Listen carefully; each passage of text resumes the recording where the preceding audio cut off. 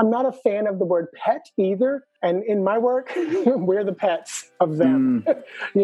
They are such sentient beings, and they're here to teach and help us in so many ways to grow and learn.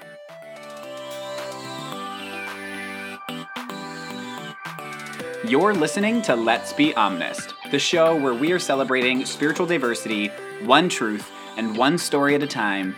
My name is Michael Anthony, spiritual life coach and intuitive reader from thedivinerlife.com. Thank you for tuning in to Season 2, Episode number 5. I have been looking forward to sharing this conversation with you for way too long. Today, you get to hear my chat with Mitchell Osborne, who is an animal communicator and a pet psychic. Our conversation is one that I've been excited about because right in the middle of our chat, Mitchell shared a message with me directly from my dog, and I was shocked by the accuracy. So I can't wait for you to hear that. As a 90s kid, in the moment, I felt like I was talking to a real-life Eliza Thornberry. If you get it, you get it. If you don't judge me. Anyway, a little about Mitchell. He is a psychic medium, an animal communicator, tarot card reader, and a mindfulness transformation coach. He's been working globally and professionally since 2009, and Mitchell works remotely via the internet, which is where I met him, as well as in person. He helps navigate his clients in identifying soul-level solutions for balance, harmony, wellness, enlightenment, and growth, all to raise their personal vibration. He uses a humorous, and I mean humorous, direct and compassionate approach in his sessions and wants his clients and students to recognize the world of energy that exists around them so that they can be confident and empowered to make decisions from their own intuitively informed place. In this episode, we will talk about how Mitchell fell into the world of animal communication, what it means exactly to be a pet psychic, and some of the funny things that he's learned from his conversations with the animals, that is. With all of that said, grab yourself a cup of tea, a cup of coffee, a cup of whatever you like, because in the spirit of truth and honesty, here is my conversation with Mitchell Osborne.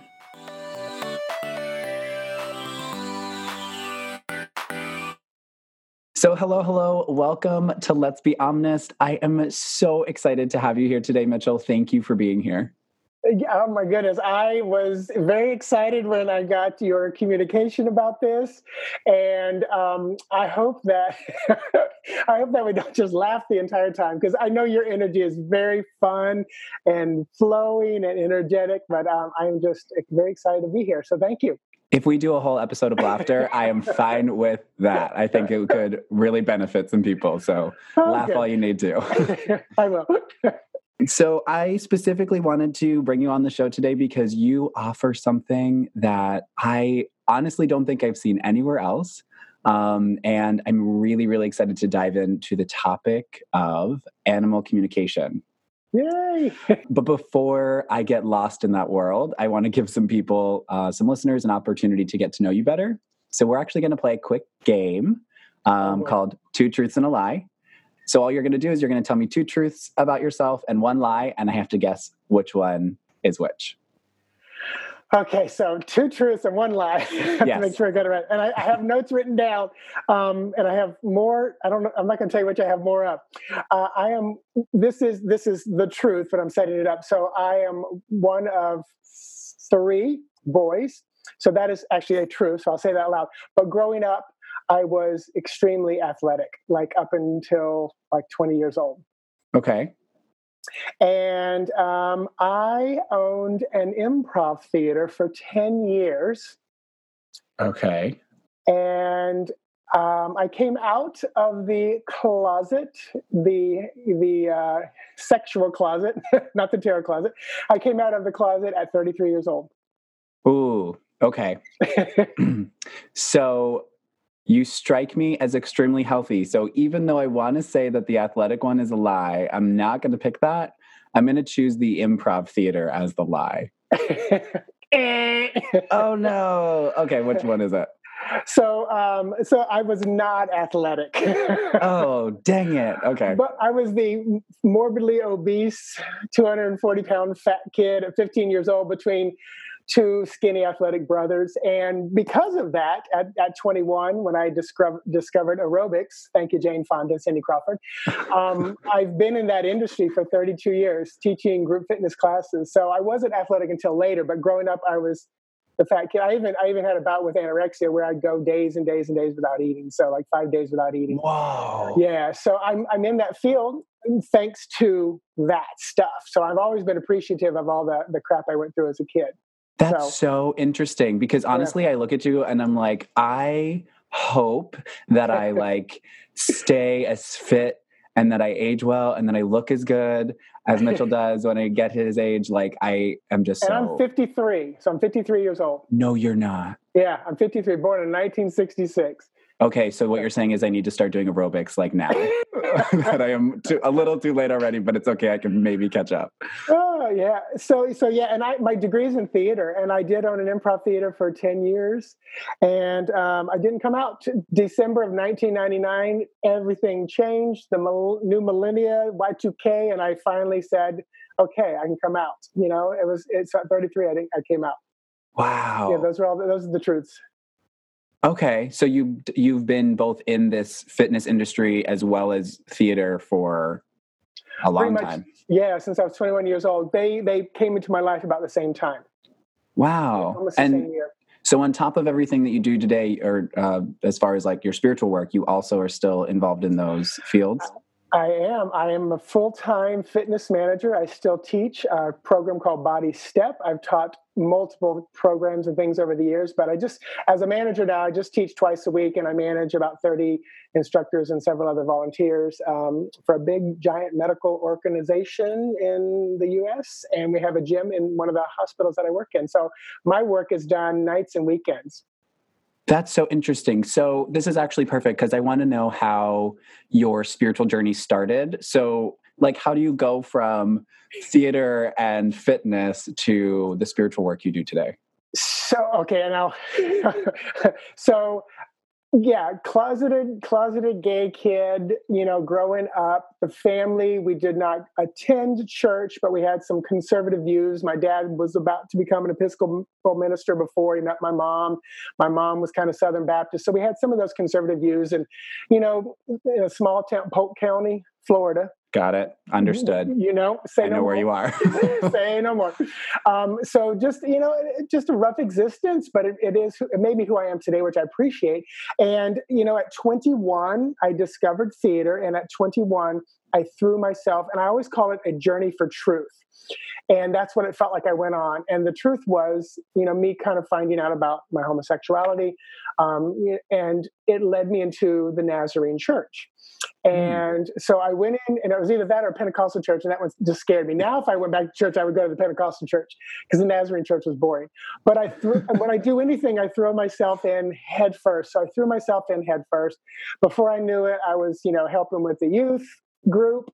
I wasn't the youth pastor, but I was helping.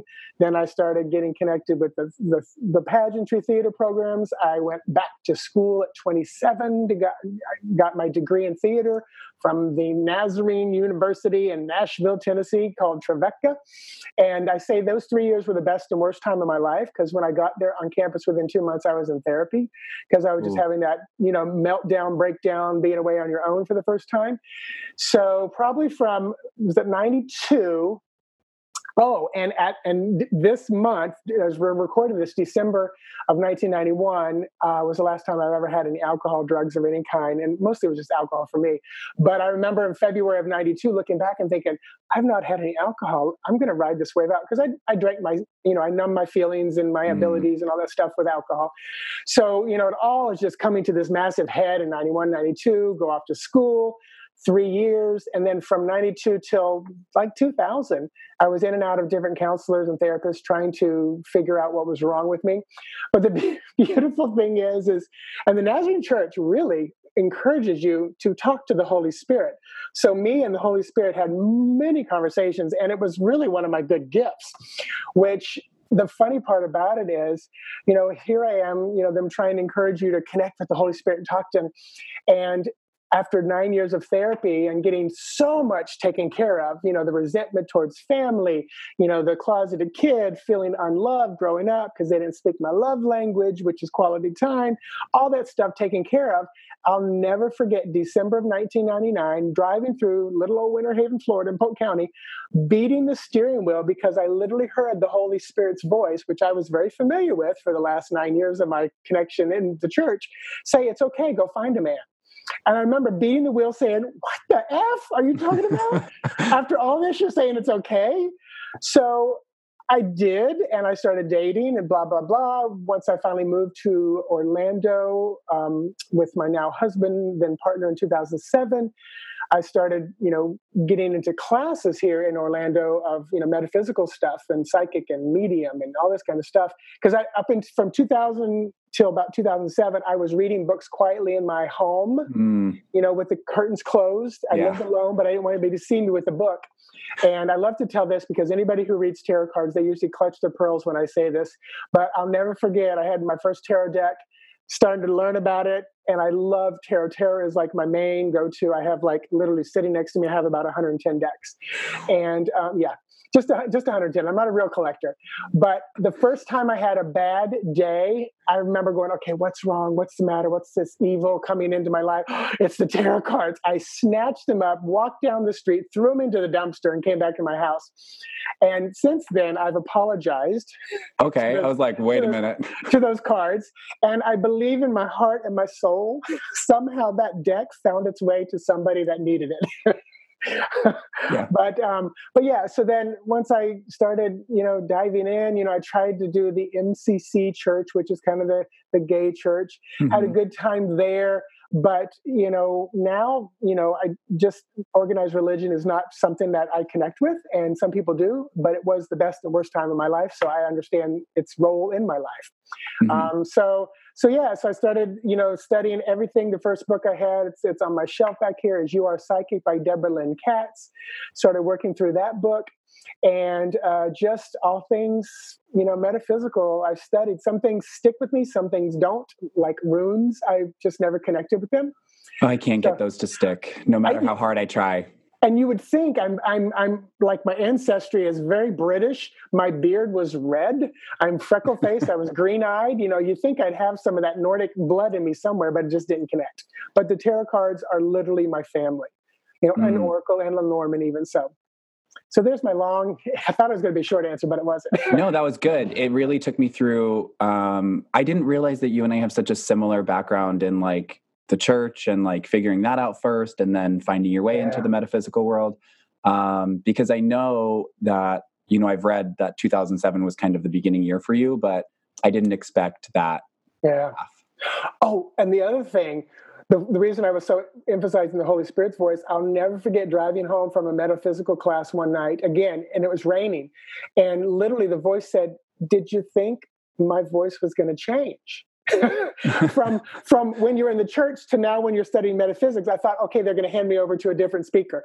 But no, in other words, that's why I look back in the Nazarene church. I'm like, when I took the tests, prophecy was my gift. So I'm literally sitting here going, oh my gosh, who knew this? I'm March 14th, so I'm a true Pisces, so I am extremely intuitive and psychic. And it was one of those things where I was like, oh, okay, the voice didn't change. You've been the same. I'm the one that's changed. Mm-hmm. Yeah. For me, I think the only difference was maybe it got a little louder, if anything, because I was actually listening. So I know you said you love tarot and oracle and the cards are really your go-to. When did animal communication find its way into your life? And I will say this: when I do any animal communication, and I'm a medium, so anytime I go to mediumship with someone crossed on the other side, cards are set aside. I mean, literally, it's almost a natural reaction for my hand to set them aside. So when I work with animals, I hardly ever use cards. And so met my now husband, Fabian, in January 25th of 2007 on the dance floor of mannequins at Pleasure Island. And we've been together ever since. I'll never forget the night. And he had a Pomeranian, a Dachshund, and an American short-haired cat. So I come into his life, and there are these animals, and the Pomeranian was just like all over me, licking. I'm like, I don't lick. I'm not really that much of a dog person. But then the more I hung out with these two dogs, I realized, oh my gosh, I'm a small dog person. Got it. Because they're basically cats. Yeah. And I've always felt I was a cat person. And I do have a big connection. So, because one of my truths was going to be that if I lived alone, or when I did live alone, I didn't have animals. And I didn't, because I knew that my life is so much outside my house that I don't give them the attention they need inside. I mean, I'm a Pisces. I come home, I close the curtains, I go to bed. I wake up and I go back out. I would sit in the Barnes and Noble and read with a cup of coffee rather than sit at home and read. So the animals were in his life, and I came in, and then I started learning, doing this work. And I'm like, oh my gosh, I know exactly what's going on, what they're saying. And I was teaching a tarot card class in Kissimmee, Florida. And I made a joke to someone. I said, oh, God, one day my business card is going to say pet psychic. I mean, like rolling my eyes, so be careful what you wish for, because literally it's probably 40%, maybe 50% of my business is animal communication. So about that amount of my clients is what animal communication is.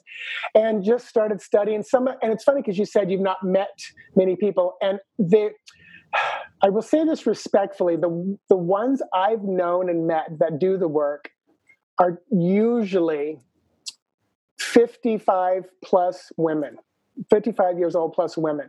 Linda Jones Tellington, I think it's Linda Jones Tellington. She's an older woman that's been doing it for 40 years.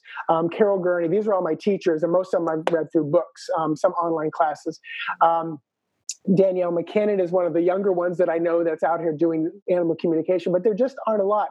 And sometimes I think it's because I don't think it's more of a challenge for them, but you're running blind, because the animals can't say, yeah, that's right, you got it, you know what I'm talking about. Oh, yeah. You have to rely back on the human who is their caretaker, or their human, I say, to give the feedback. And it's one of those things where I hardly ever say something like I'm about to say, but my gosh, the animal communication comes so easy to me. And I mean, and it sounds like pious and braggadocious, but I've had to, because I shied away from it. I was like, I don't want to do animals, I want to do humans. But and literally in the last couple of weeks, I've changed my business page to Animal Communication Pet Psychic. It's like I said, it's become one of my main businesses, and I'm leading a divination day at the Reader Studio coming in April. I'm one of the main stage presenters on animal communication. So the moment I started owning it, the doors started opening up for bigger things. So, yeah, sometimes I think that, there's always that like nagging voice, because you talk about listening to the Holy Spirit. So you'll probably understand this a little bit more than most people I talk about this with. But sometimes you have that nagging voice, or like that push, and you're just like, yeah, I hear you. I know. And so when you finally do give in, it's like, all right, here's all the stuff we've been trying to hand you for years. And all of a sudden it just seems like opportunity flows in. So I totally get that. Yeah. I'm sitting here. Go ahead. And I even shied away from cards at one point, because one of my mediumship teachers was like, and I'm glad I was a strong enough person at that time to realize she was just doing what she thought was best for me. But she said, you don't need cards. They're a crutch for you. You don't need cards. That's because she comes from the spiritualist church, and they really believe they just don't use the cards so much. They probably are a crutch for them, but for me, they enhance my work. And if I go to mediumship, the cards go down, because I'm connecting right with spiritual energy. Yeah, that makes sense. So you said that you don't use cards usually when you're doing animal communication work.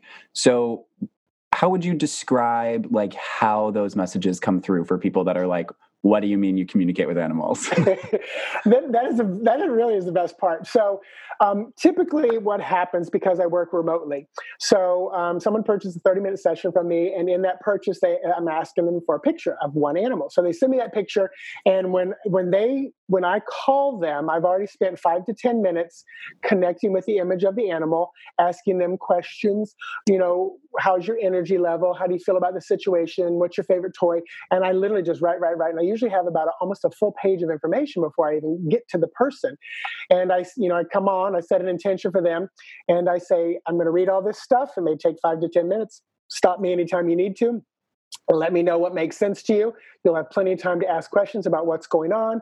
And the cool thing is I can also look into the animal's health. But when I connect, and I'll go species by species. So when I'm working with a cat, I'm usually talking right to them. I feel like they're an evolved enough being 95% of the time that I'm talking to their energy. If I'm talking to like a Chihuahua, Pom, Dachshund, a smaller dog, Yorkie, usually I'm talking to them and their energy. If I'm talking to like a Lab or St. Bernard, they're usually more just big dog energy, very earthy, grounded energy. And because they're very much earth energy for me, the bigger dogs. Okay. And oftentimes I feel like I'm talking either to their higher self or what I call an interpreter. Horses are such sentient beings. I'm almost always, and those are my top three. Dog and cat pretty much equal. Then right below, horses are the next thing I get a lot of. The horses, I'm usually talking to them, and I'm very clairvoyant, but also very clairaudient. So I do believe it's their voice I'm hearing. And sometimes if it's a bigger dog, they're like their responses are yep, nope, love, don't. And just like single word sentences, like a little, 6-month-old or 9-month, I don't even know about boys don't start talking too late. It's maybe like a year-old boy trying to talk. And cats are like, just usually chatty catties. And they're the image, it's a cartoon image of like two cats or a cat looking at a human and the human saying, "What are you thinking?" And then the image of the cat's brain is like two aliens looking through them. It's literally like that. It's like they are just alien beings here to help us. So it is their voices I hear. It's often images that I get, but usually it's voices and that I'm hearing and connecting with. And so very, very, very unusual. I'm really glad that you broke it down by species, because one of the questions I wanted to ask you was like, do different species sound different? And it actually came up because I was like joking with my husband. He was super excited that I was going to talk to you because honestly, I'm pretty sure he would choose our dog over me any day. And he said, you should ask him if cats are funnier than dogs. And I was like, that's a really interesting question because I didn't consider that different animals talk different ways. So cats, in my experience, because I have two in my house, we'll say two outside that we'll quote say belong to us. But I won't say they're funnier like British humor, like high wit and sarcastic, bitchy, kind of like drag queen humor, I would say, where dogs are more like the TV show Friends, just real in your face, simple, fun humor. Sometimes I don't want to say slapstick, but it's very down to earth kind of sense of humor. But cats are serious in most of the connection that I get because they're here. I just think they have such an elevated consciousness. I really do when they come in. Yeah. So and sometimes I just get a cat that's just a cat. and then the other kind of species that I connect with, I don't think I've had a snake, but I've connected with lizards and stuff. And I have an affinity for reptiles. I mean, I really do. I think we've had this conversation about alien beings. Oh yeah. But I highly connect with the alien reptilian beings, highly connect with them. So, I'll never forget, I was doing a workshop with one of my teachers and we were at a zoo and we got to go off to a side room and they brought in an owl and everybody got to stand up and stand 10 feet from him and connect with him. Well, they brought in this giant monitor lizard. It was probably like 4 feet and the park person was holding him and he was like hissing at every person. I stood up, walked forward. It starts purring. I'm the only one that it started purring with. And I remember just connecting and felt it was like Larry the Lounge Lizard, just such a cool connection. And their lineage just goes so far back, like on this earth, where I feel like dogs were a gift to this planet and not too far back. And cats, I feel like were, planted by the aliens, to connect here. So again, just their, how they connect back is very interesting to me as well. That's really interesting because actually this whole time you've been talking about cats, I heard you mention more than once, like that idea of them being like a higher energy being. And I kept picturing like the whole Egyptian love for cats. And then you said aliens, and I was like, oh, ancient aliens and cats and Egyptians. Oh man, this is so exciting. Who knew that our conversation would go there? That's really and I am interesting. all about that stuff. That totally changes the way that I look at that. And I feel like that's such a rabbit hole that I'm not prepared to dive into. Just have me back on another show. We'll do it. Done. That is perfect. Aliens and animals. So speaking of like animal origins, what would you say is like the earliest connection that you remember? Would it be like with your husband's Pomeranian or? And this is almost something I use as one of my truths. So growing up, our family, we didn't respect animals like I do today, and I didn't know any better. We had dogs that were guard dogs. They unfortunately were, left outside at the family business when it was cold. They just, they had a little wooden box to get into, and we had a couple cats in the house.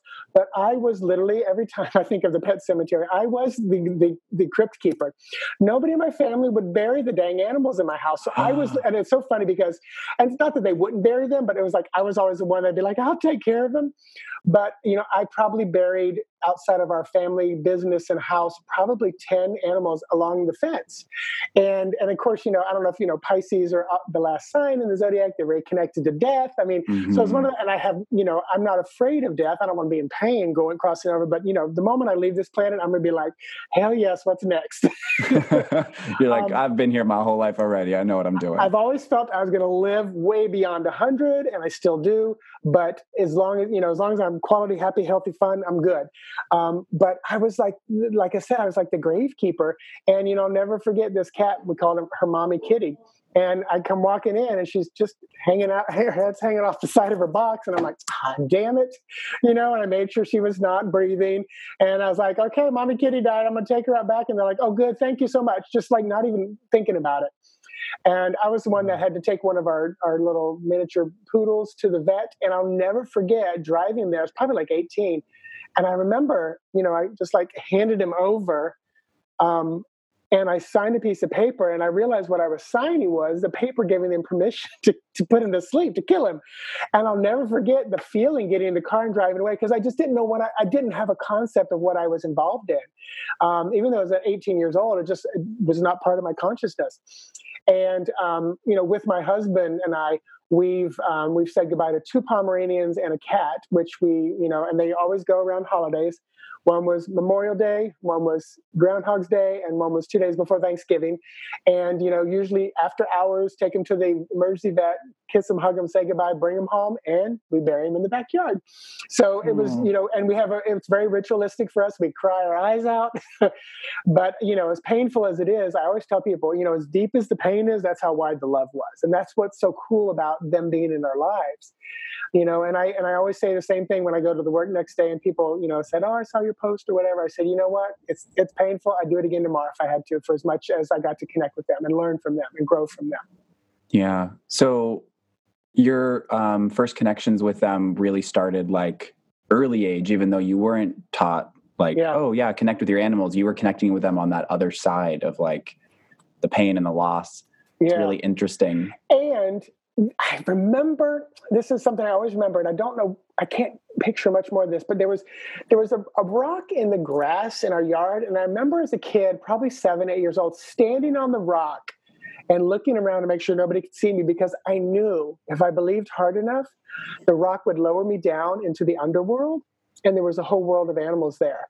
And that was my imagination. And I remember either in dream time or in that moment of standing on top of this rock, being underground and almost like Alice in Wonderland place where I could connect with them and talk with them. So I don't remember if I dreamt it or it was a vision I had as a kid, because I was, again, so young. But yeah, there was a connection, but it wasn't like it is today. That's for sure. Right. I definitely understand that. I always tell people when they ask me similar questions, like, where did your spiritual connection start? I tell them what I know to be true, like dates that I can remember. But then I always mention, the first time I had a reading, they brought up things about like imaginary friends as a kid. And I remember those things, but I don't do I actually remember it? Was it a dream? So I totally get that. Now, also at 7 years old, 6 and 7 years old, I was a hyperactive kid who was up at 6 o'clock on Sunday morning while everybody else was asleep. So my mom played bridge and a lot of other card games, spades, hearts. There's another game she played. But I remember, I would get her cards. So here I am, 6, 7 years old, playing with the cards. I would shuffle them and I'd hold it up to my head and I would try to guess the color first because I knew that was 50-50 chance. And then I would try to, telepathically guess spades, hearts, clubs, diamonds, which is 1 out of 4 chance. And then I would try to go deeper and figure out exactly what card it was. So here's this kid playing with cards, and I even would try to move pencils with my mind. So somewhere I knew this, whether I saw it on a TV show or not. And last year at Reader Studio, George Corey was doing a thing, and he said, you want to know what your life purpose is? Go back to when you were a kid, and what was some of the favorite things you enjoyed doing? I said, oh my God, I love sitting around with my grandmother and her sisters playing cards. And I thought, and in that moment, I'm sitting at Reader Studio, and I said, I love to hang around with old women and cards. And I'm literally sitting at a Reader's Studio with probably 100, mostly women, and maybe like 30 guys. But so I was like, oh my gosh, it's fortuitous. That's so funny. That's exactly, as you're saying all these things, I'm like, actually, yeah, that was me. I love doing all of those things. And I even remember my great-grandmother, we called her Mamie. I remember like walking out of her bedroom, seeing her and her sister sitting at a table, and they had big bouffant hairs, and they were from the New England area.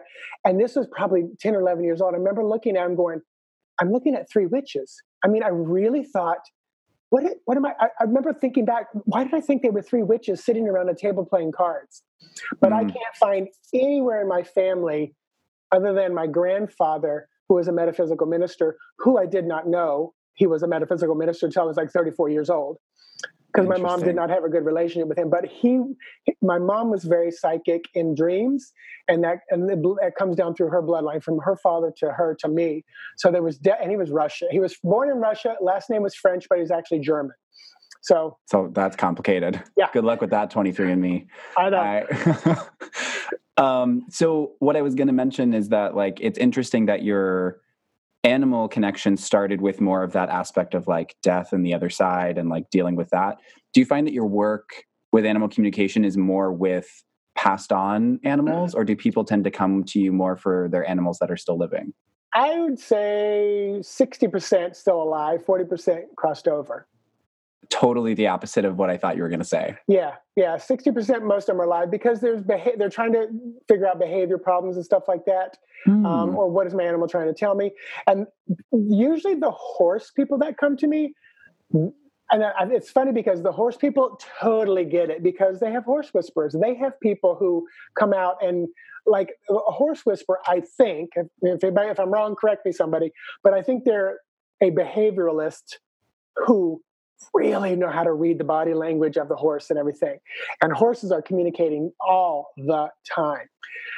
So the cats and dog people, they're oftentimes, my cat just won't start pissing all over the house.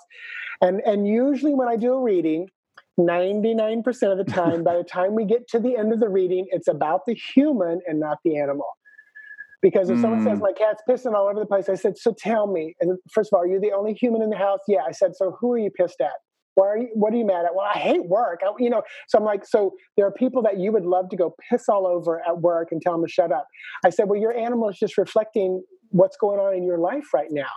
My cat won't come out from under the bed. It just stays under the bed the entire time. I said, so how's life for you? Oh, I'm agoraphobic. Okay. They reflect more of what's going on in our lives than anything else. And here's a big, I do this a lot. I'll say pro bono, but I do this a lot, without charging because I usually like to tap in quick. And if it needs more, I say, okay, sign up after we talk. But missing pets, missing animals, they usually go missing for a reason. And a lot of times I say, how's the energy in your house? Would you want to live in your house? And they're like, well, no, my husband and I are going through a divorce. We hate each other. I say, well, the cat doesn't want to be there either. That's why they're gone. Communicate with them, let them know what's going on, that, mommy and daddy can be fine, eventually you're probably going to go with me, just give them the images of what's going to happen.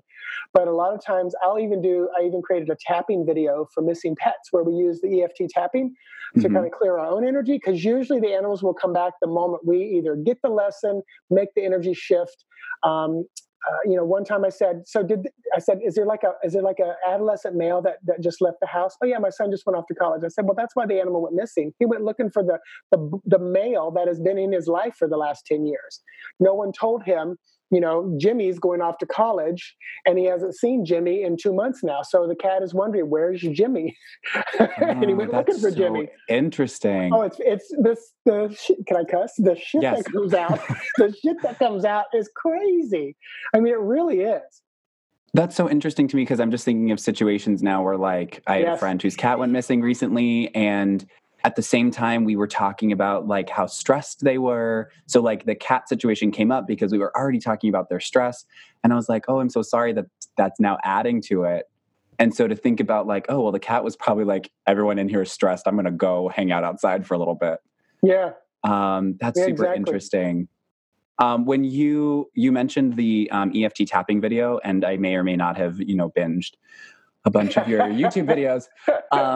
You actually did a video where at the very beginning, you talked about like projecting images into your animal's mind, like as a way of communicating. Yes. Would you mind sharing a little bit about that? Because that's a really interesting concept to me. And that is, and I'm a storyteller teacher at heart. So Same. For me, that is the ultimate lesson.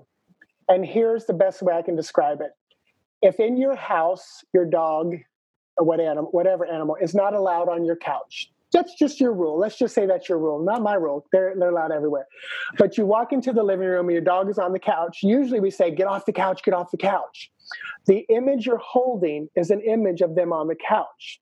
And what I notice with animals is they're kind of like, well, I think you're telling me with your words you want me off the couch, but the image you're sending me is a picture of me on the couch. So I'm kind of confused. What do you want? What do you want? So if you walk in the living room and the dog is on the couch, go to your bed. Go to your bed. This is where you want to go.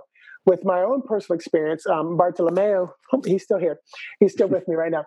He's my reader. He sits with me as I do work. But he is this big 20-pound cat. He's not fat. He's just a beast.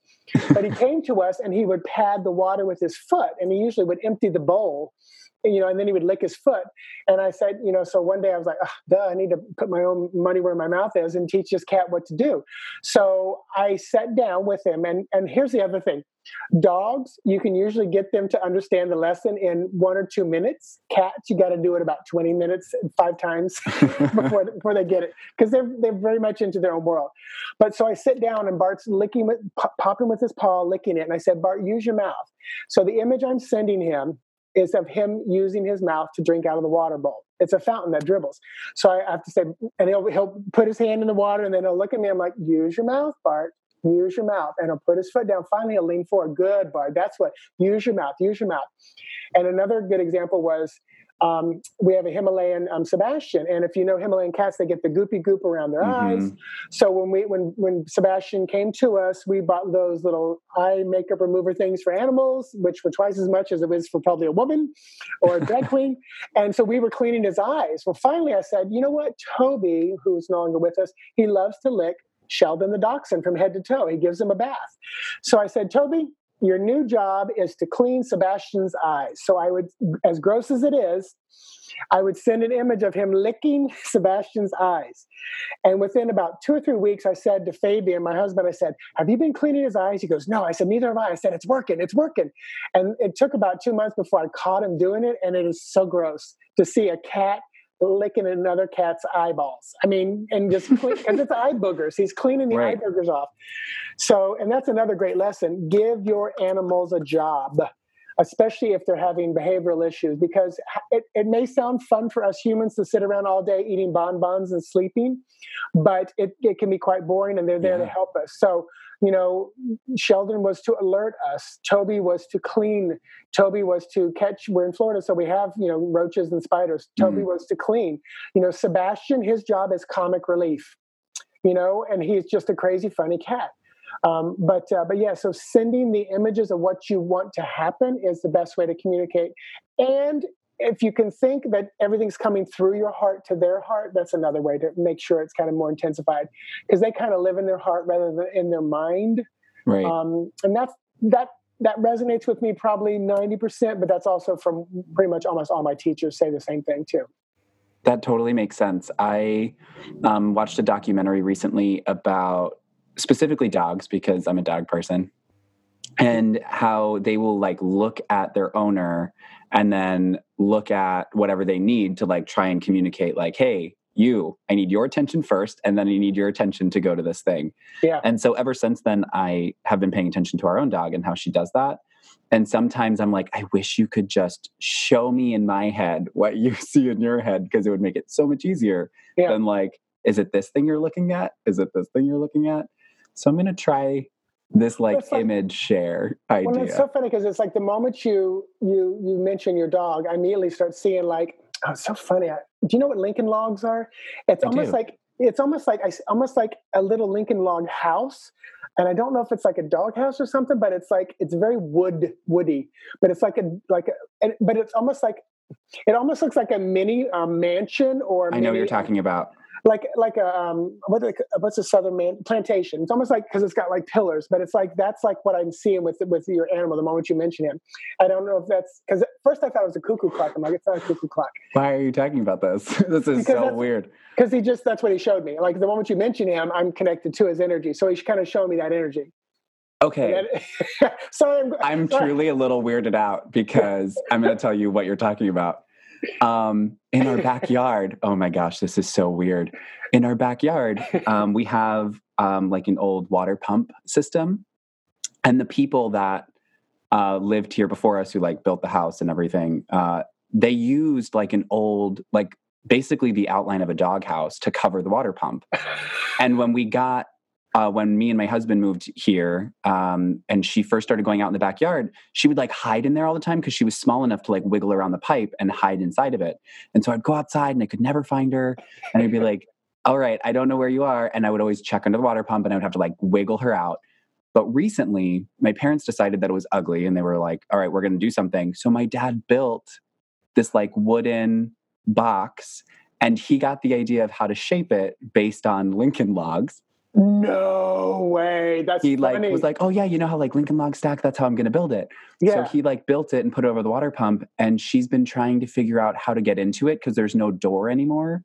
And so just yesterday she discovered that if she like squeezes against the wall, she can get in the back of it. And so yesterday I went out and I couldn't find her, and I was like, there's no way she's in there. And I found her hiding inside this giant wood box. I am really weirded out by this discussion. So when you because you literally said, I just wish you could show me what you're thinking. That's what she was thinking. Like, it's like, that's what she's showing me as you're talking about it. Like that. And it's funny because it felt very flat to me too. Like, yep. And it's funny just because flat planks. It's like little wood, like fence posts. Yeah, and it felt fake and faux. Like, and it's funny that you said she can get in there, because as you started talking about it, I'm thinking, it's fake. It's not real. Like, because at first I was thinking, is it an actual doghouse? But it didn't feel. It felt fake in a sense. So anyway, that's funny. And it's huge compared to the thing that it used to be. So when you said mansion, I was like, it probably does look like a mansion to her in there because it's so big. Yeah. So that's how it works.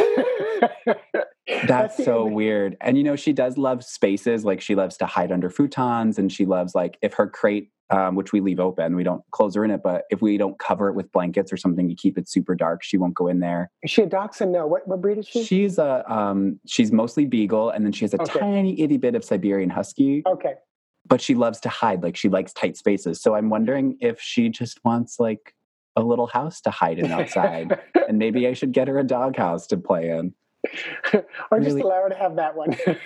Yeah. We'll just pick it up and move it so she has more room. And you probably understand this. Like, again, we're talking about her. So what is her first name? This is It's Venti, as in like the Venti. Starbucks size. Yeah. Oh my gosh, that's too funny. Someone just sent me a link this morning to listen to their son's new music, and it's Venti something. And this is the synchronicities that keep happening. Just like the words keep popping up. So anyway, Venti, and like, as you're talking about her, I'm seeing a water bowl. She keeps showing me a water bowl. So I ask in my mind, why are you showing me the water bowl? And she wants to make sure it's clean. So I don't know if the water is clean, or you're using something like, because I'm a big fan of, like, I always tell people, if you won't drink it, don't give it to your animal. Because a lot of people just feed right out of the tap and they do it for their animal. And I said, would you drink out of your tap? And they're like, no, I wouldn't. I said, well, we use Brita filter, so we do that for our animals. So I don't know if anything's going on with the water bowl or something like that. But yeah, okay, so we literally just changed it out because she used to have her own bowl, and now she like shares one with my parents' dog. And the big bowl that she prefers to drink out of, they actually just swapped it out. And I noticed like the bottom is where they like lick the bowl is starting to like shed a little bit. And I was like, oh, we need to get you like a ceramic bowl to drink out of. And that's really funny because it just glass, recently metal, changed ceramic. it. Yeah. We just maybe like a week ago. Yeah. So honestly, I mean, and that's how it works. I will see an image, and if I can't directly interpret, I just said, why are you showing me this image? And then they might show me them licking out of it. And a lot of times if I see water bowl, I'm like, what kind of water is it? Is she getting enough water? Make sure she's drinking enough water, something surrounding that kind of a thing. So what you're saying is after this, you and I are going to book a session and you will chit chat with my dog for a little bit. Absolutely. Because I'm already like, all right, I need to get her a dog house. I'm going to go get her a new water bowl. Done. Figured it out. Done.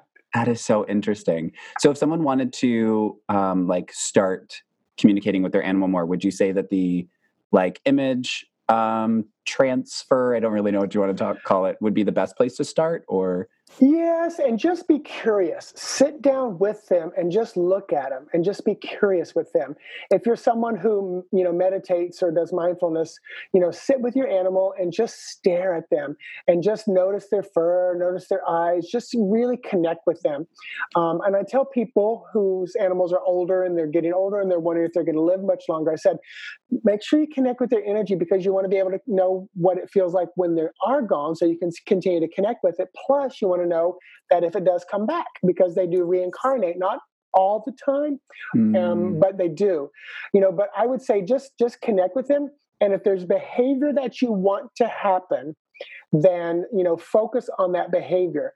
Another good example is if you have two cats and one time they got in a fight, and every time you see them walking to each other, you think, oh my God, are they going to get in a fight again? Well, you just sent them a message.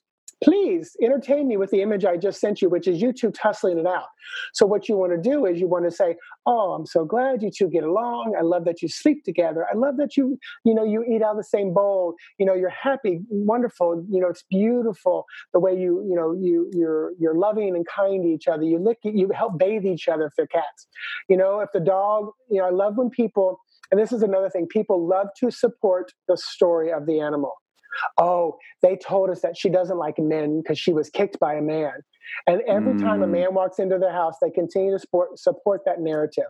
And I say, you know what? That was the past. The dogs don't hold on to emotional things like we do. If a dog was kicked by a man, they just go, ouch, and they walk away. They don't go, what did I do to deserve that? Did he not like me? Is every man going to treat me this way? They don't do that. Mm-hmm. What they often do is reflect back our narrative. So if you find that someone said, oh, they were abused by the male of the house and you rescue them, just say, well, good thing they're coming into our house, because all the men that come in here love animals. And when when he maybe cowers or looks away from the man that walks in, send the image of them licking and petting and walking together and feeding him. But the biggest thing is don't support the negative narrative that was probably once there, but is not there anymore. That makes a lot of sense. Yeah.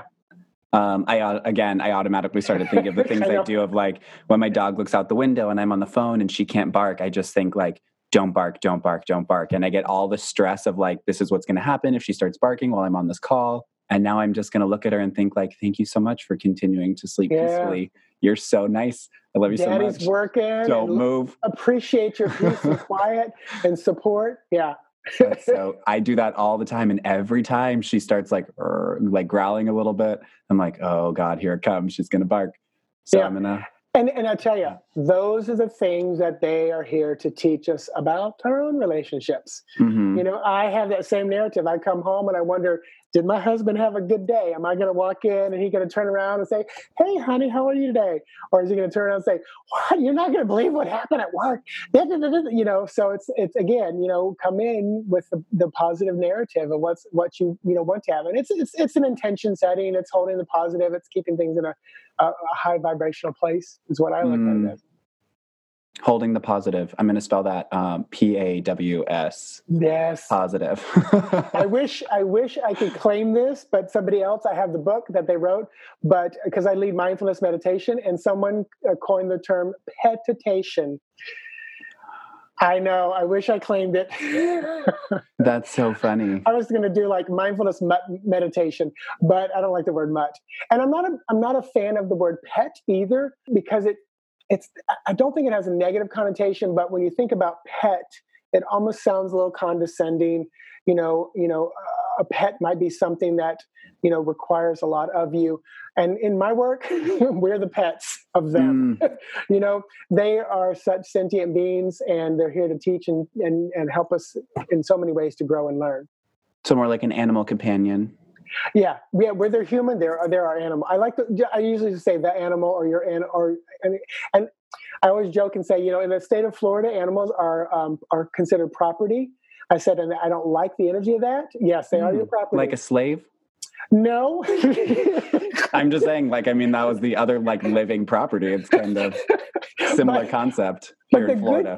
But the good thing is, if someone takes your property, you can go get it back. That's the good thing. That's the thing I always say. I joke around and say, they're in Florida, they're your property. So if someone steals your property, you can go by law, take your property back.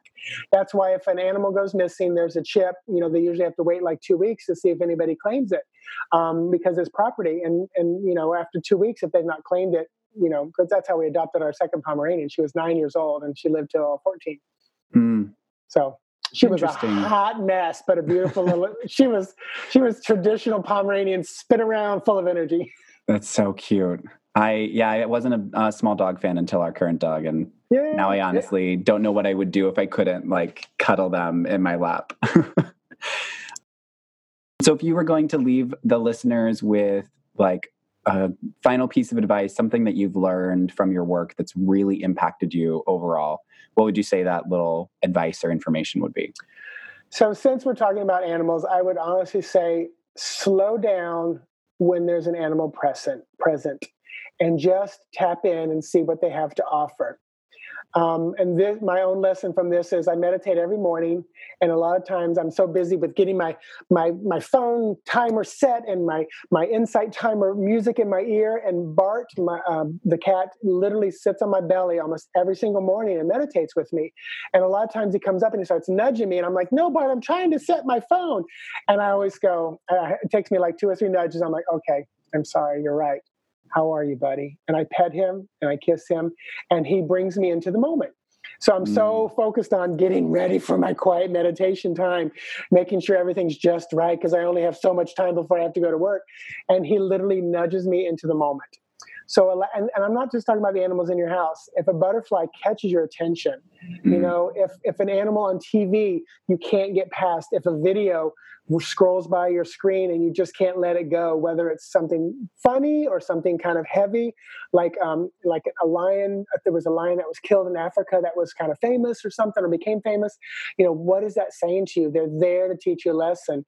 You know, April the giraffe was giving birth online from New York. Oh, they do that a lot now. The hippo that gave birth online. And you know, a lot of times I scroll by and I'm like, yeah, okay. But all of a sudden a butterfly will just fly by and I'm like, wow, how did that? And I stop and I go, okay, what message do you have for me? Okay, go with the flow. Okay, allow your transform. Okay, Mitch, you have wings now. You're no longer a caterpillar. Fly. So pay attention. All right, that's a good one. You're speaking to the right person about butterflies. So one final thing that Spirit keeps telling me to say.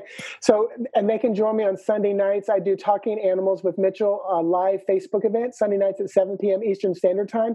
Okay. So if they go to that event, because I put a new event every week, and read the rules, instructions. They can post a picture, and usually I get to 3 or 5 readings in a night. Especially if someone has a missing animal, I'll usually put that at the top of the list to tap in. But it's just a cool time. They can kind of see a little bit more about animals. And I usually do a little bit of lesson like we've done here as well. So cool. So that was Sundays at 7 p.m. Eastern Standard Time on Facebook. Facebook, yep. Which leads me actually to my next question, which is if someone wants to become your new best friend or learn more about this, what is the best way to get in contact with you? So MitchellOsborne.com is my website. I'm on Twitter. I'm a social media whore. So I'm on Twitter, Instagram, Tumblr, YouTube, Facebook, Pinterest. Instagram. Did you say Instagram? Because that's where I live. Instagram, yeah. Instagram is my second favorite. Facebook is my main. I was on Vine, but it's no longer. I just can't do TikTok. I don't know what it is. I love to watch, but I can't. I have not gotten that far yet. That's okay. I am not a fan of TikTok. So Facebook, Instagram, your website, that all sounds good. Instagram, Facebook, Mitchell Osborne. I will include all of those links in the episode notes below, just so everyone can chat. I will definitely be there Sunday. Was not aware that you were doing that, and I'm sorry I haven't made it to one, but I will certainly show up for that. And we will when you're ready, let me know. We'll set up a complimentary session for you and Venti. Oh, thank you so much. Where you and your husband will have to both be there. That'll be fun. Oh yeah, he will not miss that for the world. Oh my gosh. Well, thank you again so much for taking the time to chat with me today. I really appreciate you being here, and I look forward to learning so much more from you in the future. Thank you. It was my pleasure.